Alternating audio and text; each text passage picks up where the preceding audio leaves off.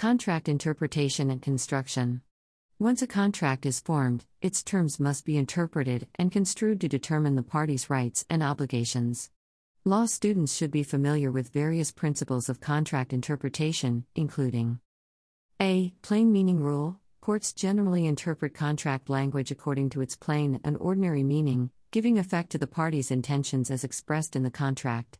B. Parole evidence rule. This rule restricts the admission of extrinsic evidence to vary or contradict the terms of a fully integrated written contract. C. Course of dealing, course of performance, and usage of trade. These are interpretive aids used to understand the parties' intent when contract language is ambiguous or unclear. D. Ambiguity. Law students should recognize and address instances where contract terms are ambiguous, as this can lead to disputes and may require court intervention. Breach of contract and remedies.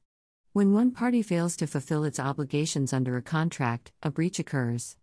Understanding the different types of breach and the available remedies is essential for law students preparing for the bar exam. A. Material versus minor breach. Distinguishing between material breaches that go to the core of the contract and minor breaches is critical in assessing the appropriate remedies. B. Damages. Compensatory damages are designed to put the non-breaching party in the position they would have been in had the contract been fully performed. Consequential and incidental damages may also be available in certain situations. C. Specific performance. Courts may order specific performance when monetary damages are inadequate to compensate the non-breaching party, typically in cases involving unique goods or real estate. D. Rescission and restitution. Rescission allows the parties to undo the contract and return to their pre-contractual positions, while restitution requires the breaching party to return any benefits received from the non-breaching party. International contracts. In a globalized world, international contracts have become increasingly common. Law students should be familiar with the unique challenges and considerations that arise in international contract law. A. Choice of law and jurisdiction. Determining the applicable law and jurisdiction in international contracts can significantly impact the parties' rights and obligations. B. United Nations Convention on Contracts for the International Sale of Goods, CISG. This governs international sales contracts between parties from different member countries, providing uniform rules for contract formation, performance, and remedies. C. Forum selection and dispute resolution. International contracts often involve complex forum selection clauses and may require resolving disputes through international arbitration or other dispute resolution mechanisms. Conclusion.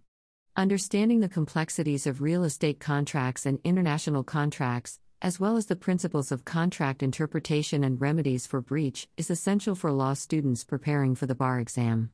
With a solid grasp of these foundational concepts, law students can navigate the challenges of contract law and confidently address contract-related issues in legal practice. Ethical considerations in contract law. Ethics plays a significant role in contract law practice. Law students should be aware of the ethical considerations and potential pitfalls that may arise when dealing with contracts. A. Confidentiality and attorney-client privilege. Attorneys have a duty to maintain client confidentiality and protect privileged communications, especially when negotiating and drafting contracts on behalf of their clients.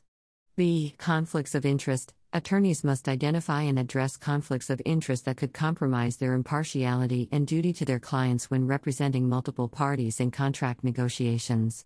C. Informed consent. Lawyers must obtain informed consent from their clients when entering into contracts that may involve potential conflicts of interest or other ethical issues. Review and exam strategies. Effective review and exam strategies are crucial for law students to succeed in contract law examinations. A. Outlining and summarizing. Creating clear outlines and summaries of key contract law principles can help students organize their knowledge and quickly review essential concepts. B. Practice questions. Regularly practicing contract law questions, including issue spotting and essay questions, can help students improve their analytical and writing skills for the exam. C. Time management. Managing time effectively during the exam is critical. Students should allocate sufficient time to each question and avoid spending too much time on any single issue. Conclusion. A solid understanding of the role of contracts in legal practice, from contract formation to ethical considerations, is essential for law students preparing for the bar exam. By grasping the principles of contract law, recognizing the various types of contracts, and mastering contract interpretation and remedies for breach, law students can approach contract-related issues in legal practice with confidence and competence. This concludes the chapter on Introduction to Contracts Law. Law students should continue their journey by exploring the subsequent chapters on specific topics in contract law to gain a comprehensive understanding of this important area of law.